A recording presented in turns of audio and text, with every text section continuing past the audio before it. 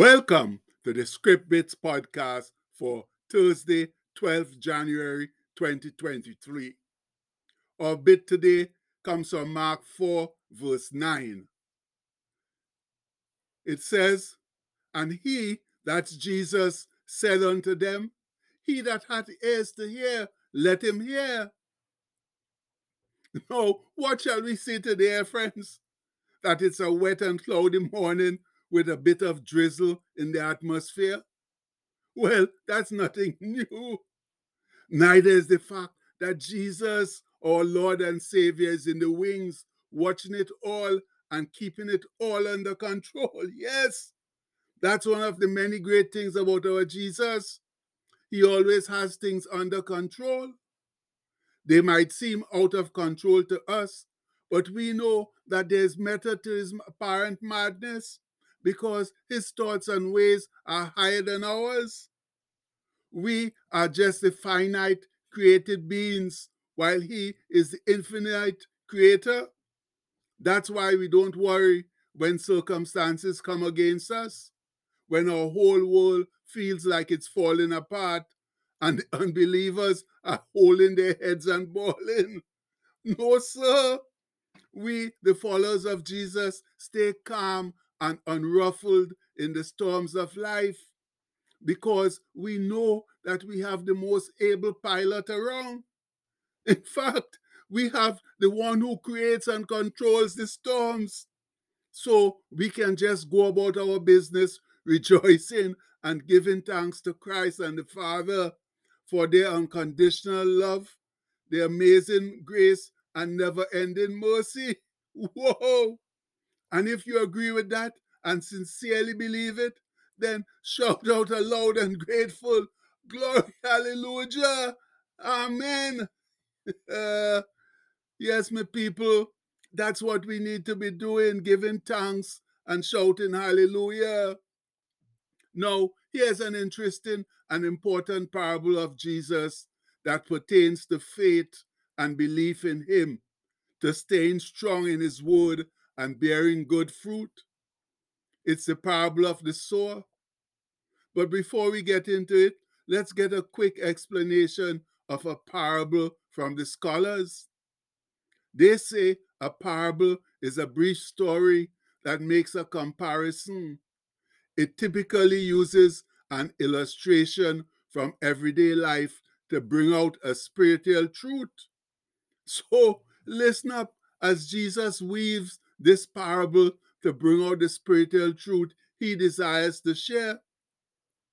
He said, "Hearken, behold, there went out a sower to sow, and it came to pass, as he sowed, some seed fell by the wayside, and the fowls of the air came and devoured it up. And some seed fell on stony ground, where it had not much earth, and immediately it sprang up, because it had no depth of earth. But when the sun was up, it was scorched, and because it had no root, it withered away.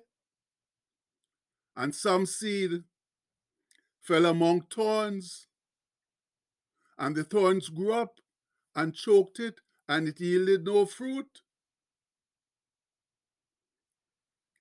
And other seed fell on good ground, and did yield fruit, that sprang up and increased, and brought forth some 30, and some 60, and some 100-fold. Yes, friends, don't you just enjoy Jesus' parables? And that comes from Mark 4, 3-8. No one can spin a tale like Jesus. He's definitely the greatest storyteller ever. But his stories are ever so important to mankind. And it's also very interesting how he ends them with some noteworthy statement, like he did with this parable of the sower. Mark writes, "And he said unto them, He that hath ears to hear, let him hear." Now, the scholars tell us that that statement goes beyond physical hearing and implies an inner spiritual reception of truth. And this led the disciples to ask, why speakest thou unto them in parables? And you can find that in Matthew 13:10.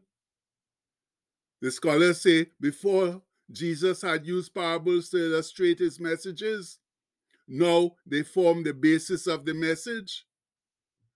And Jesus said unto the disciples, unto you is given to know the mystery of the kingdom of God. That's the secret or hidden truths. But unto them that are without or outside, all these things are done in parables, that seeing they may see and not perceive, and hearing they may hear and not understand, lest at any time they should be converted and their sins should be forgiven them. And that comes from Mark 4:11-12. Jesus was referring there to Isaiah's prophecy about the rejection of his message, that the people should hear but not understand, and see but not perceive. And you can find that in Isaiah 6:9-10. Then Jesus said unto the disciples, know ye not, or don't you understand this parable?